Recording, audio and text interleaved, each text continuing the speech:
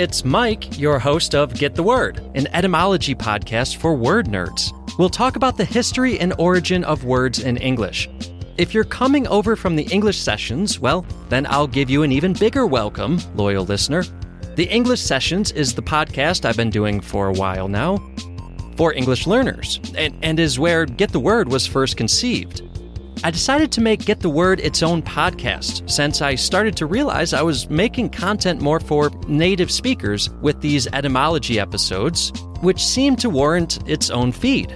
Don't worry though, for those of you who are English learners, there will still be transcripts of the episodes on the website. Look for details in the show notes. Get the Word, an etymology podcast for word nerds. Available on Spotify, Apple Podcasts, and wherever you get your podcasts.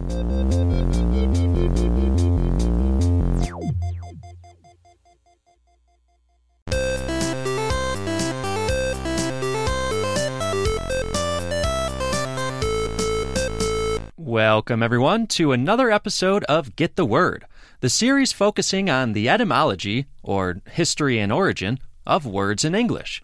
Go to the website www.englishsessionswithmike.com for more content and for the audio transcript of this episode. Listen for these words today. Enfranchise. To enfranchise means to give the right to vote to someone. Disenfranchise means to deprive or remove someone's right to vote. Voter suppression. Voter suppression is a strategy that is used to prevent or discourage certain types of people from voting in order to influence the outcome of an election. Today we're focusing on the term grandfathered in. This term is more common in North American English and is listed in the dictionary as informal. So let me make sure everyone understands what it means first before we look into the history of the term. To grandfather, as a verb, means to exempt someone or something from something. Typically a law or some sort of regulation or rule. It's listed in Oxford as intransitive, so, if you remember, that means you don't need an object with it. Often it's paired with the preposition in, as I've already said, but sometimes it's not. As in the example from Oxford, smokers who worked here before the ban have been grandfathered. So what is this saying? A new rule was implemented stating that smoking was now prohibited in that building or restaurant or whatever it was. But all the smokers who were already there before the new rule have been allowed to continue smoking. That means only new employees will be banned from smoking. If I were the new employee, I may not think that this rule was fair or made much sense at all.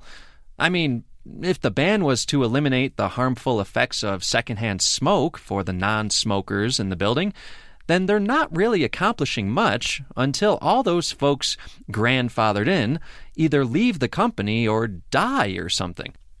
The example above is just a company rule or regulation, but this is also a legal term that applies to court-based decisions. A more legal definition of grandfathered in is exempting a person or entity from certain provisions within a law, statute, ordinance. So, the folks grandfathered in may not be exempt from everything within the law or provision. Here's an example from the U.S. legal website. The federal assault weapons ban made it illegal to sell and own a semi-automatic weapon that was manufactured after the date the law went into effect. Weapons that were manufactured before that date were grandfathered in and were allowed to be legally owned and sold. Okay, so here we can say the thing being grandfathered in was not a person, but all of the weapons created before the law went into effect. As you can see, the process of grandfathering can become pretty controversial pretty quickly. One side could argue that it would not be fair to take away a gun that someone had already legally purchased and already owns. And the other side could argue that there will still be plenty of semi-automatic weapons out there for many years to come because of this grandfather clause. So not only is the process of grandfathering in itself a contentious subject, so is the origin of the term. So let's finally get into etymology. I'll start with the term grandfather. Originally, as a noun, this just means the father of one of your parents. The origin dates back to the early 15th century with French roots, because if we take this word apart, we have grand, which is Old French and originally from Latin.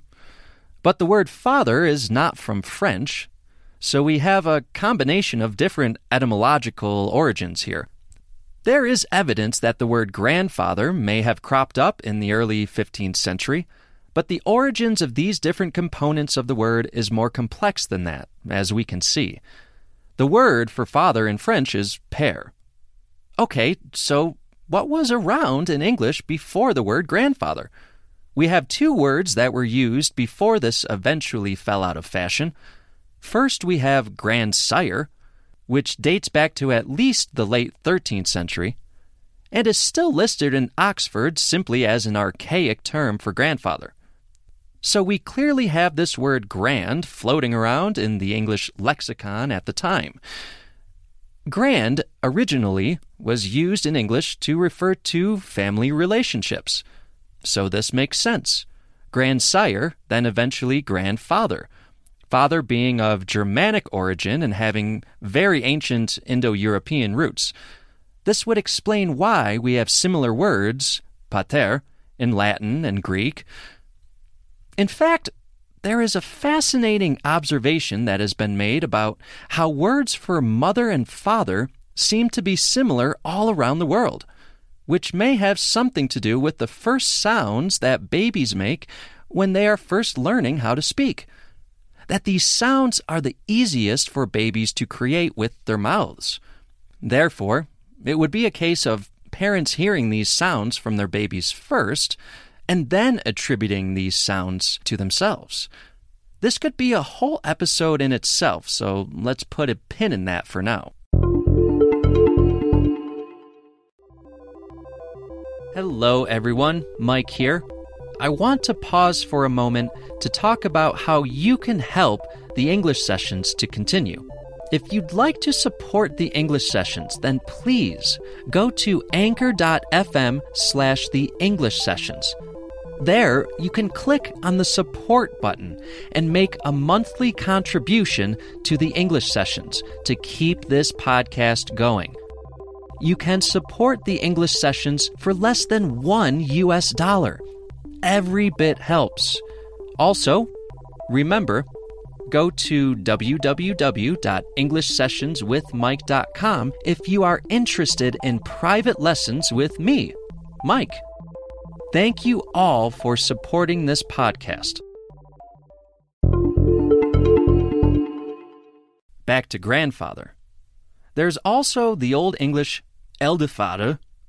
This word is not in the Oxford Dictionary anymore. However, I did find a definition of eldfather still being listed in the dictionary, which had a few other definitions, on top of being a synonym for grandfather, including father-in-law, and also a synonym for forefather or ancestor. You may also recognize this first syllable here, eld, as it is related to words like elderly, which is a common word to describe older people in their golden years, and also stems from German. The word eld itself, having a definition in English, that can just mean old age. As in this gem of a sentence I found, a beard white with eld. Or this even more peculiar sounding example, tall for his eld. He is tall for his eld. Here is just a direct replacement for age. He is tall for his age. So obviously the word itself is not controversial, but how it came to be used as a verb and as an action has roots in the old Jim Crow South here in the United States. which was a time when Southern whites implemented many practices that tried to prevent black people from truly obtaining the rights and freedoms that were owed to them. One of these practices was voter suppression. In other words, one group with more power and influence trying to prevent other groups from voting. After the American Civil War, black men were given the right to vote. However, as we'll see, many people did not want them to have that privilege and tried as hard as they could to prevent these newly enfranchised people from voting. Let's travel back in time, shall we? It's the American South, between the end of the American Civil War in 1865 and the turn of the 20th century. Former slaves who were men now were legally allowed to vote, and this angered and worried many of the white Southerners at the time. Southern states who didn't want black people to vote started to pass state amendments that forced voters to take certain steps that they never had to take before, including paying a poll tax, a fee you must pay at the voting center, and passing a literacy test, proving you are able to read and write. Newly freed slaves, of course, did not have much money, or any money at all, and many did not know how to read. This made it very difficult and often impossible to go and vote on voting day. These types of voter suppression tactics continued well into the 20th century, and we continue to see voter suppression tactics used in my country to this day. To give you an example of the often incredibly confusing and unfair literacy tests given, go to the website, EnglishSessionsWithMike.com, to see a literacy test from 1964 from the state of Louisiana. This 30-question literacy test was expected to be completed within 10 minutes, and while this was supposed to be the literacy test given to everyone who wanted to vote, plenty of evidence points to the fact that these tests were given out disproportionately to black voters, or that white voters were given different, easier tests to take before being allowed to vote. Questions on the test mentioned above include: in the space below, write the word noise backwards and place a dot over what would be its second letter should it have been written forward. And this one. Spell backwards forwards. Or how about this one? Write right from the left to the right as you see it spelled here. And then when you're feeling the time crunch and most likely have already run out of time, it ends with these two wallops. Write every other word in this first line and print every third word in same line. Originally type smaller and first line ended at comma, but capitalize the fifth word that you write. And draw 5 circles that one common interlocking part. Yes, you heard me correctly. Try to make sense of this one again. Draw 5 circles that one common interlocking part. You can see for yourself on the website. If the test taker didn't know the difference between print and write, for example, or made any misstep on the test, that person then failed the test and wasn't allowed to vote. These efforts disenfranchised many black voters. They felt that they simply could not vote. This also meant, however, that some poor, illiterate white voters were not able to vote either, despite the differences in the tests that were given to white voters compared to black voters. Voter suppression tactics often target the poor, even white folks who were poor, but obviously at the time it was considered more important to make sure the white vote stayed as strong as possible. Lawmakers in certain southern states decided to create certain laws that would allow these illiterate white voters to still be able to vote. These laws became known as grandfather clauses.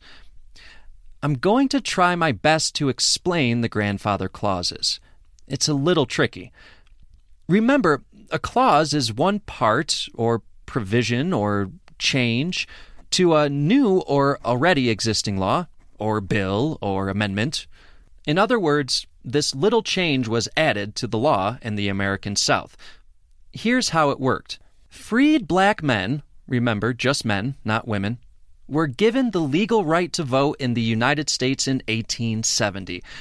So, of course, these freed black men did not have any parents or grandparents who were allowed to vote before 1870. Well, that was not the same for white people, of course.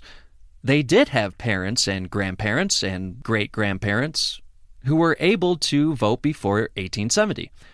Therefore, grandfather clauses were added in order to allow illiterate white men to vote, as long as his relatives, his grandfather perhaps, had been registered before 1867, 3 years before the passage of the 15th Amendment in 1870, which again allowed freed black men to vote. You see, in other words, when these clauses became part of the law in the late 19th century, you were most likely automatically allowed to vote, even if you were illiterate, if your grandfather had been allowed to vote a few decades earlier, before 1867. The poor illiterate whites had become grandfathered in. They were given certain legal privileges because of who their grandfathers were. This type of practice happens all the time. For example, when my country changed the legal drinking age from 18 to 21, certain areas added a grandfather clause to the new law, allowing everyone who was still between the ages of 18 and 20 at the time to be grandfathered in, allowing them to still legally drink alcohol below the age of 21. This is still an example of a grandfather clause, despite the fact that it had nothing to do with the 18 to 20-year-old's grandparents. They were still given an exemption to the new law because of certain factors that existed before the law was passed. By the 1950s, this practice, the action of creating a grandfather clause, had become known as grandfathering. Since then, it has become very common to use the word grandfather as a verb. However, some people would love to have this term removed from official use. As I said before, this is still a common term used in legal cases. In certain places in the United States, this term is no longer being used in court decisions because of its racist origins. What are your thoughts? Should we keep this term or try to remove it from the lexicon? Living languages are always changing, after all. I'd like to hear from you. Email me at mike@englishsessionswithmike.com. You can also leave a message for me on the website, www.englishsessionswithmike.com. Before we end the episode today, I want to share with all of you a very nice message I received from a listener in Argentina. Hello, Mike. I'm Nikki from Argentina, and I just wanted to say thank you for helping me with my English progress. Ever since I started listening to the English sessions, my English skills skyrocketed, especially my pronunciation and vocabulary and identifying the differences between some similar and confusing words. And I'm really thankful that I run across your podcast. Thank you again. I really appreciate all your hard work and help in English. Messages like this keep me motivated to add more content. Thank you so much, Nikki. We also received an anonymous comment on the website. Thank you, Mike, for your podcast. I hope you keep making content in your podcast. Thanks again, Mike. I really appreciate that. If you want to leave a message, go to www.englishsessionswithmike.com. Find us on Facebook, Twitter, and Instagram. The Patreon page is no longer active, at least at the moment. If you would like to support the English sessions, then please go to anchor.fm/theenglishsessions. There, you can click on the support button and make a monthly contribution to the English sessions to keep this podcast going. You can support the English sessions for less than $1. Every bit helps. Thank you all for supporting this podcast. Until next time, this is Mike signing off.